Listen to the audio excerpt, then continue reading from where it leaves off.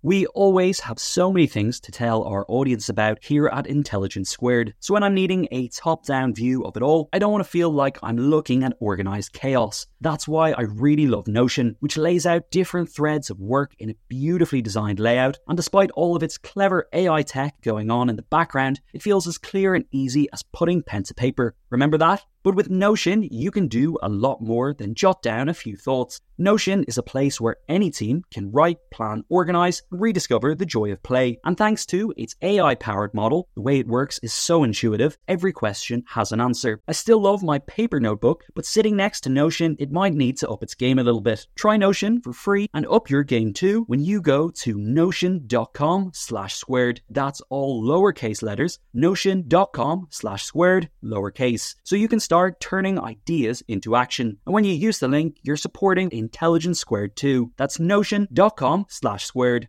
Another day is here, and you're ready for it. What to wear? Check. Breakfast, lunch, and dinner? Check.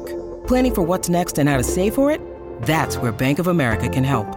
For your financial to-dos, Bank of America has experts ready to help get you closer to your goals. Get started at one of our local financial centers or 24/7 in our mobile banking app. Find a location near you at bankofamerica.com/talktous. What would you like the power to do? Mobile banking requires downloading the app and is only available for select devices. Message and data rates may apply. Bank of America N.A., member FDIC.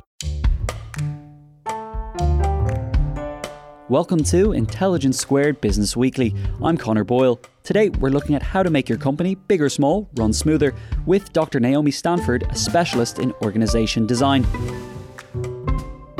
Any business starts with an idea, but what happens when that idea gets out of your head and becomes a reality? Perhaps now you have an employee, or maybe after a successful year, 4 or 5. Well, what happens when you reach 100? Needless to say, a little bit of organization is required. And that's the expertise of our guest today, Dr. Naomi Stanford. Naomi is an expert on organization design. She has worked with many large businesses to create more efficient and productive working models, including with British Airways, Marks & Spencer, and departments within the UK and US governments too. She's also the author of several books, the latest of which is a revised edition of Designing Organizations, Why It Matters and Ways to Do It Well, published in collaboration with The Economist. She joined author, financial specialist and broadcaster Linda Yu to talk about it. Here's Linda with more.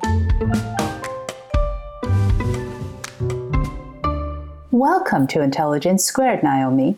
Now we must, of course, talk about the pandemic. How has it reshaped our understanding of how companies need to operate, particularly when it comes to the growing use of technology? The pandemic, first of all, the shock of it in the UK at least, and I think in many other countries, immediately required organisational leaders to think, what do we need to do right now differently to manage our workforce and keep the workflow? And the immediate response was this sort of great shock, I think, to a lot of people was, do we actually need to do half the things we're doing?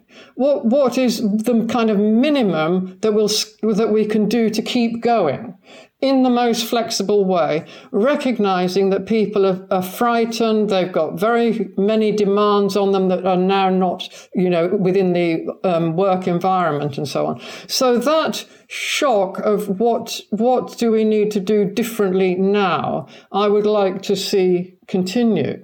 Because you can see some slippage back to how it was. I mean, we do have teams.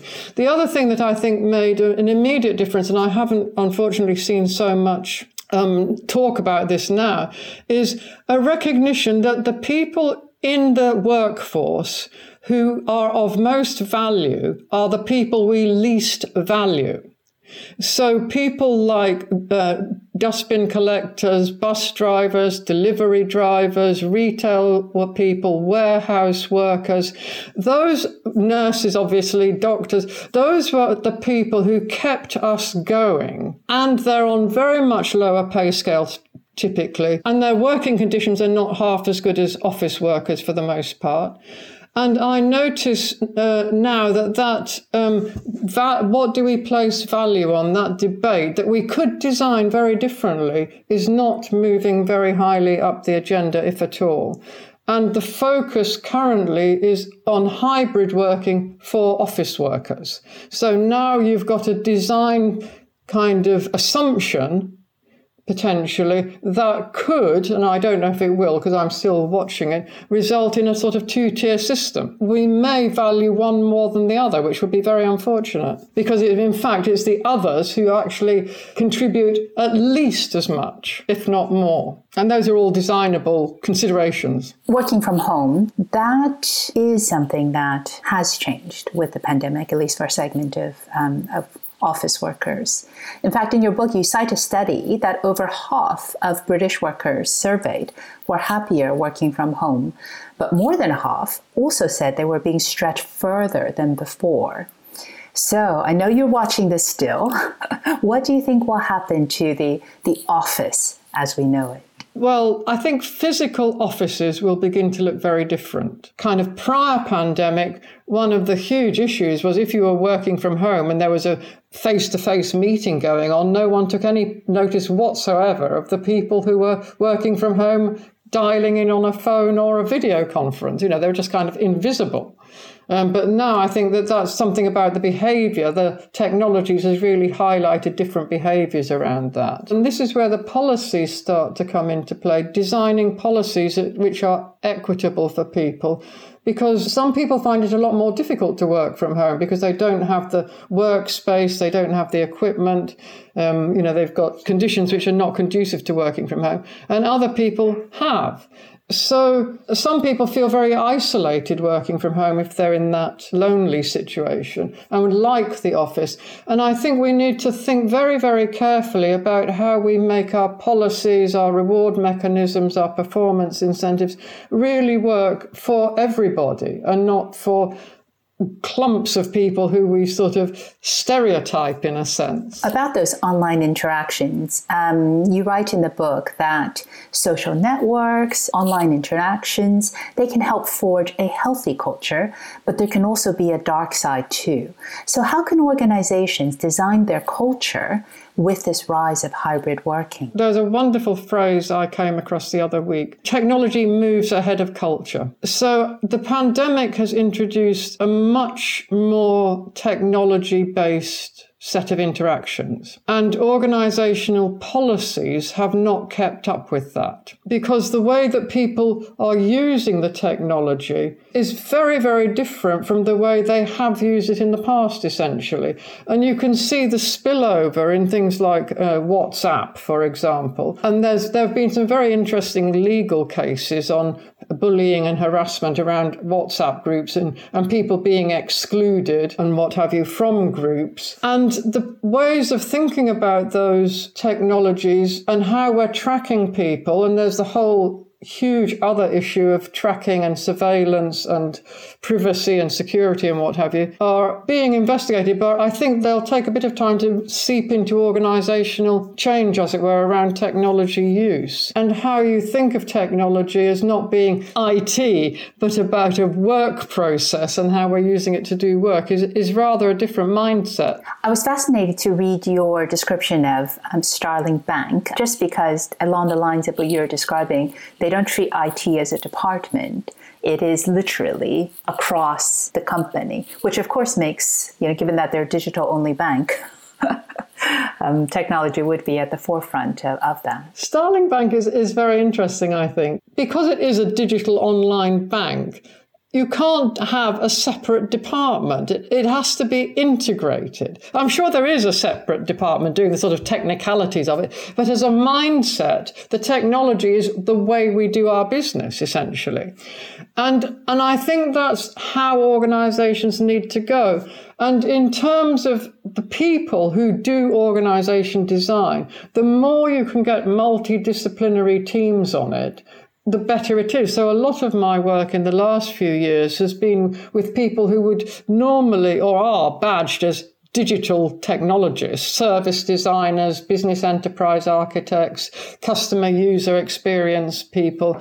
They have very different skill sets because they're looking at technologies but they're not looking at the design of the organization. But once you mesh the sets of different disciplines, and then if you can include legal advisors or financial experts, you can then get a much more robust design because it's pulling in people with very different skills. I want to focus a bit on the Abilene paradox. So you write about a group makes a decision to drive for several hours to have dinner in the town of Abilene. But when they return, it transpires that no one wanted to go, but no one individual was willing to say so.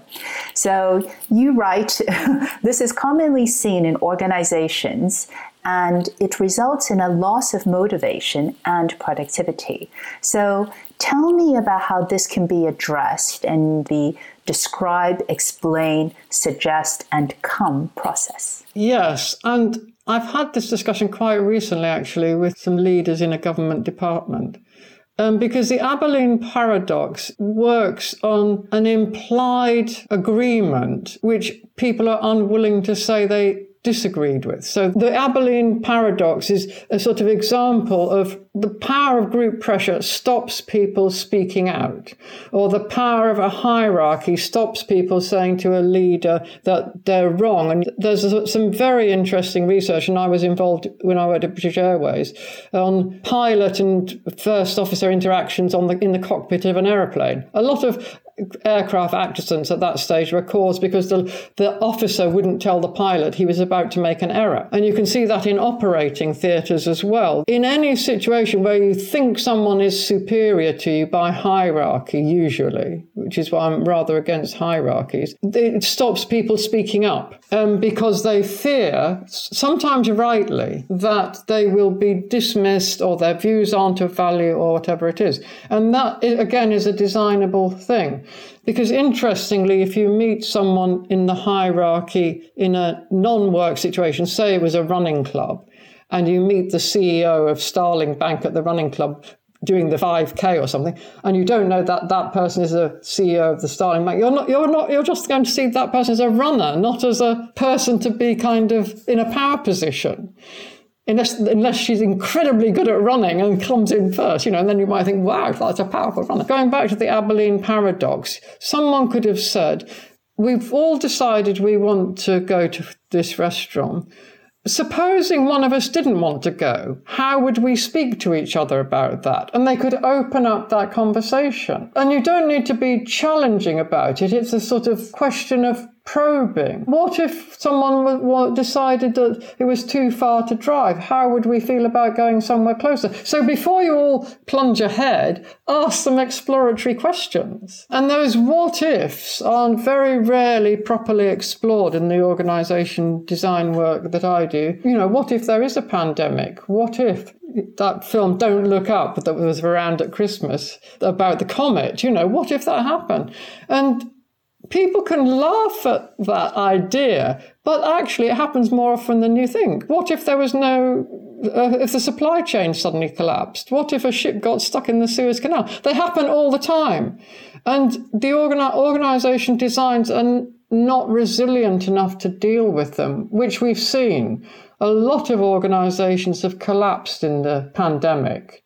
The ones that haven't collapsed are the ones that were much more aware of what their external context is and much more able to adjust very rapidly.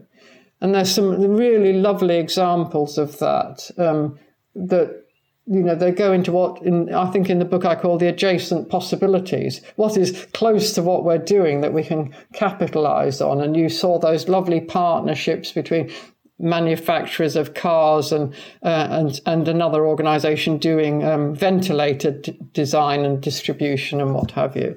And that is a response to an emergency, but we could be designing those sorts of things in, that sort of let's stop and think, what if we didn't do ventilators by ourselves? What if we did them with another organisation? And the Abilene paradox could be solved potentially by asking those what if questions.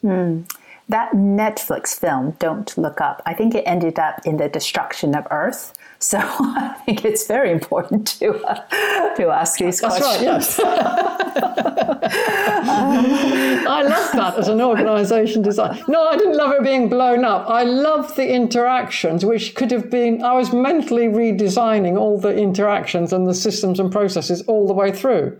Because there you could see power coming into play, performance issues coming into play, governance structures coming into play, the geopolitical situation coming into play. It's a wonderful case study for organisation design because you've got so many different players in it. You've also got the actual technicalities of which is actually happening of mining on asteroids. And the sort of idea of who is of value and what is of value in our working lives. I thought it was a very, very interesting film.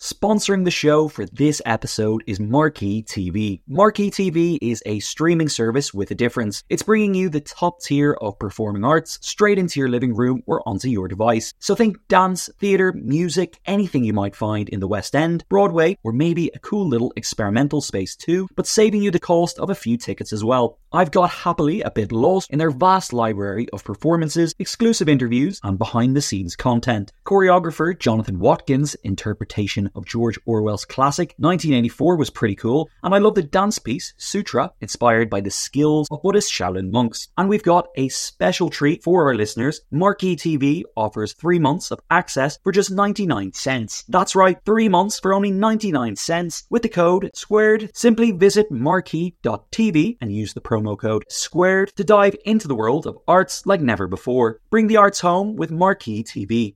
The events calendar is filling up here at Intelligence Squared, and to create each one, we obviously rely on some brilliant guests and onstage talent. But behind the scenes, there's also a producer, a production team, and the budget in the mix too. You've got to keep an eye on all of that stuff in one place. NetSuite is the #1 cloud financial system, bringing accounting, financial management, inventory, and HR into one platform, slashing manual tasks and errors. And you can cut the cost of maintaining multiple systems because it's super easy to get started. NetSuite exists in the cloud, you see, no hardware needed, so you're cutting IT costs too. That's why over 37,000 companies have already made the move. And now, by popular demand, NetSuite has extended its one-of-a-kind flexible financing program for a few more weeks. Head to netsuite.com/squared. That's netsuite.com/squared. netsuite.com/squared. When you need mealtime inspiration, it's worth shopping Kroger, where you'll find over 30,000 mouth-watering choices that excite your inner foodie. And no matter what tasty choice you make, you'll enjoy our everyday low prices, plus extra ways to save, like digital coupons worth over $600 each week. You can also save up to $1 off per gallon at the pump with fuel points. More savings and more inspiring flavors make shopping Kroger worth it every time. Kroger, fresh for everyone. Fuel restrictions apply. Naomi, you've worked with a fascinating range of companies in the private sector and in the public sector, the UK government, the US government. So it'd be really interesting to hear how working in the public sector differs from the private sector. So my government work has involved working for the federal government. I was just over 2 years with the General Services Administration, GSA, in a very large 2-year piece of work, actually, moving from one head office building across the city to another building, involving massive redesign, not just in the office space, but in the way people worked.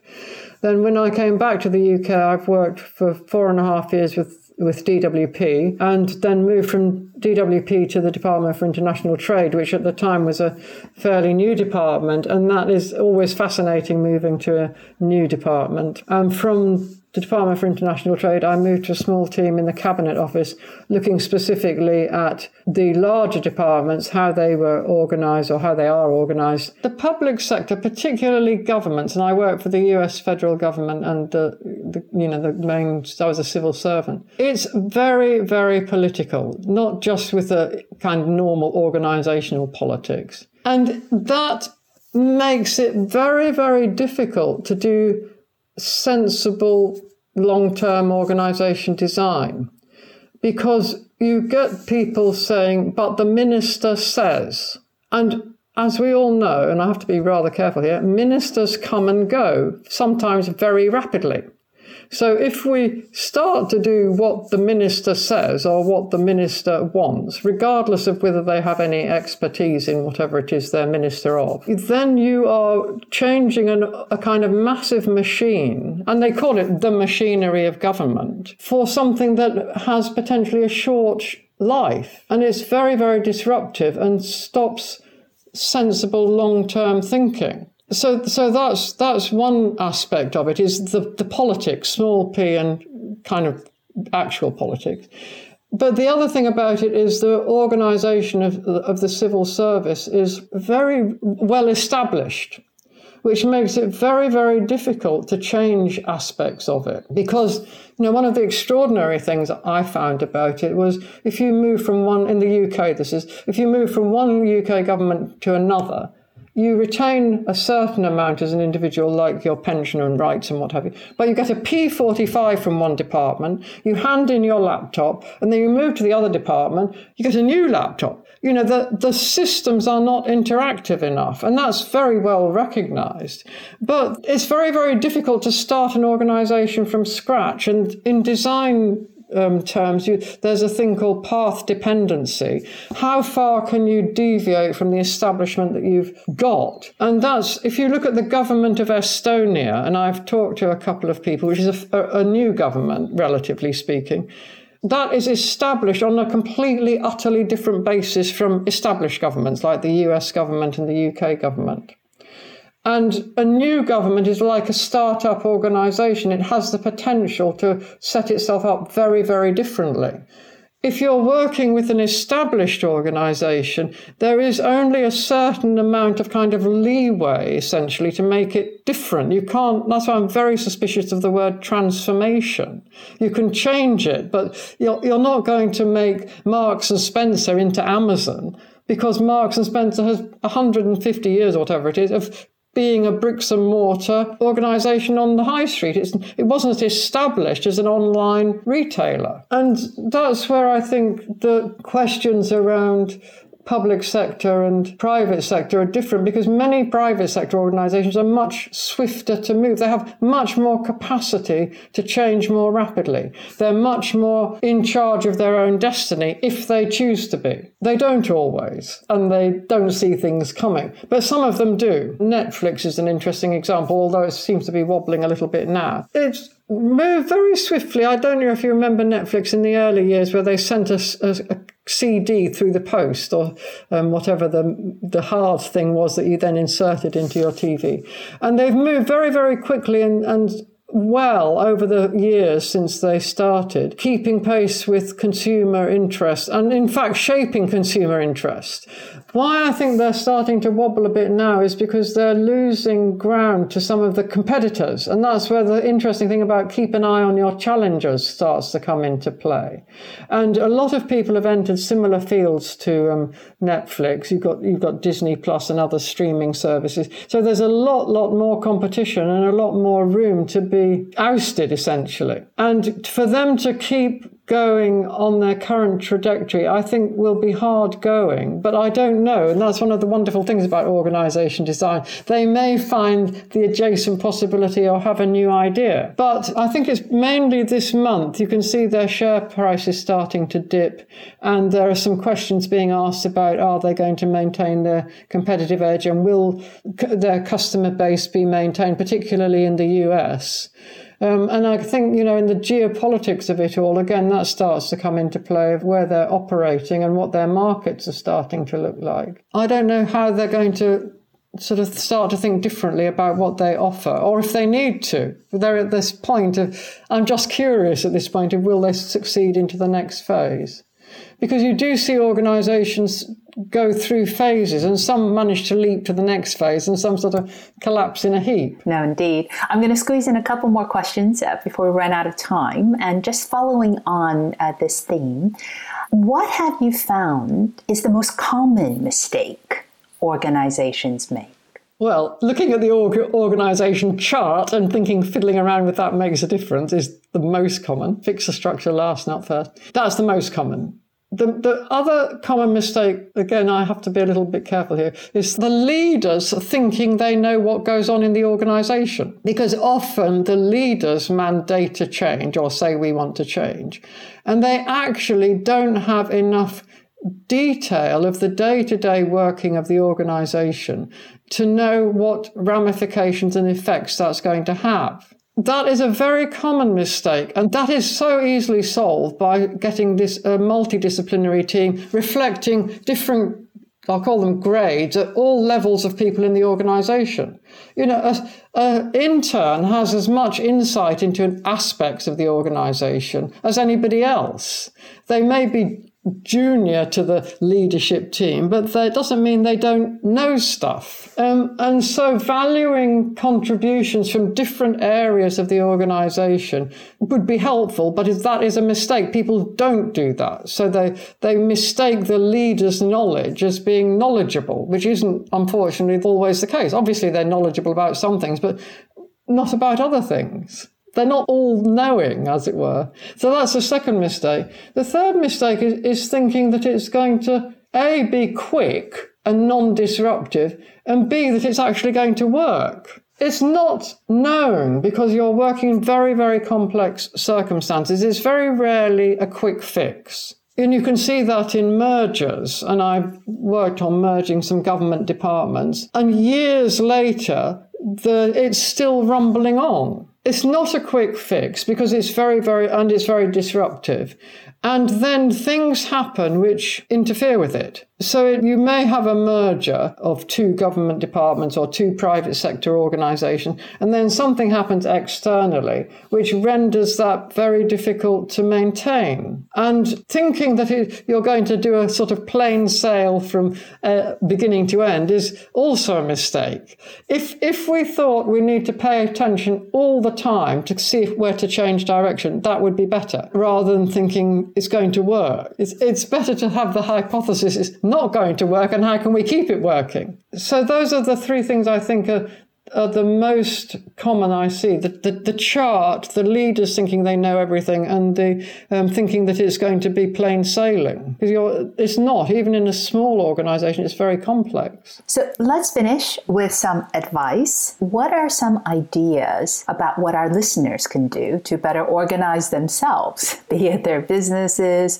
their teams, or even their own personal capacity in life? One thing I think that would be really helpful is to learn about complexity. And there are masses of writings and talk and what have you on complex environments. And there's a very interesting book by Sharon Varney that came out recently called Leadership in Complexity and Change, which explains it.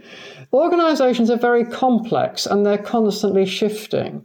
And thinking that they're simple doesn't work. And you may think, I don't want to learn about complexity because it's all academic and immaterial. But it isn't, and is useful. And just to think this is more complex than we thought is helpful. And you can see it just in family dynamics. If you're in a household and you're trying to decide where to go for dinner, for example, you've got 5 different points of view and 20 restaurant choices and 3 ways of travelling to it. That builds complexity.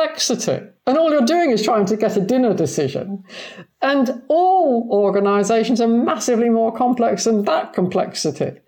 And so learning how you can, and it's back to the Abilene paradox, essentially, learning how you can navigate complexity in a way that is easy for people is a very key skill that I think a lot of people would benefit from. So that's the first thing.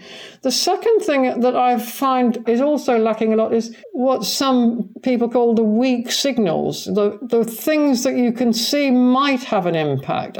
And several years ago, I was reading about the scarcity of rare metals. And I was thinking, that's interesting because semiconductors are dependent on those. And now we've got the semiconductor issue.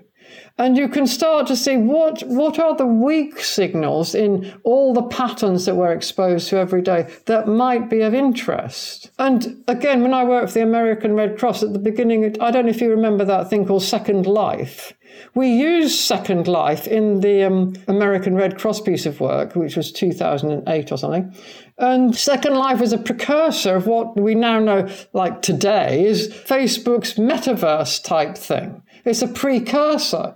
And people were very curious that I was suggesting let's use Second Life. But that was a weak signal then that is going to emerge much more strongly. What are we looking at? And where do we learn about weak signals? That's the second thing. And the global trends. The geopolitics right now are very, very hard. And I think that we need to pay massive attention to those because they're going to really upset organizations, in my view, in the next couple of years. You can see all sorts of global trends which have the potential to tip organizations, supply chains, recruitment methods, blah, blah, blah. The third thing is understanding the organizational cultures. And when your earlier question about designing a culture, an organization isn't one culture. And that is another mistake, I guess, to think that it is one culture. Because if you work for, like I worked for Price Waterhouse, it's in 150 countries. Each Price Waterhouse office is culturally different from each other. You can recognize aspects of it, but the cultures are different. And those have to be factored in. And then you have the professional cultures. Marketing teams are different from journalist teams. You know, they're different. And they use different language. And those cultures are very nuanced. And thinking that you can get an organizational culture is very difficult. So start to notice the different cultures. That's the third thing. The fourth thing, which I think is challenge assumptions. Keep on challenging your assumptions. And the pandemic was brilliant at that. It challenged a lot of organizational assumptions. And we need to keep on doing that and be curious. Why are we doing it this way? What are we assuming about that? And those questions, which I have to say are absolutely infuriating to leaders. They can't bear that sort of question of why are we doing it this way? Or what if this? Or what if that? But that ability to encourage people to challenge assumptions, to be curious, is critical. And the fifth thing is really be skeptical about mantras like agile, or one that I'm curious about now is the Great Resignation. You know, those things influence companies because they're out there, people are talking about them. But are they real? Be skeptical. Do we all need to go for business process re-engineering? Do we all need to go for lean or whatever the latest agile thing is? They're founded in not always tested ideas and leaping on a bandwagon. We don't all need to have the Spotify model, the challenging of assumptions, essentially. Thank you very much, Naomi. I'm going to conclude with a quote from your book. You say, "The future is unknowable, though not unimaginable." And I think you've given us a sense of that with organization design and why it's so important. So thank you very much to Dr. Naomi Stanford. And do pick up her book, published in collaboration with The Economist, Designing Organizations, Why It Matters and Ways to Do It Well. You've been listening to Intelligence Squared Business Weekly. I'm Linda Yu. Thanks for listening.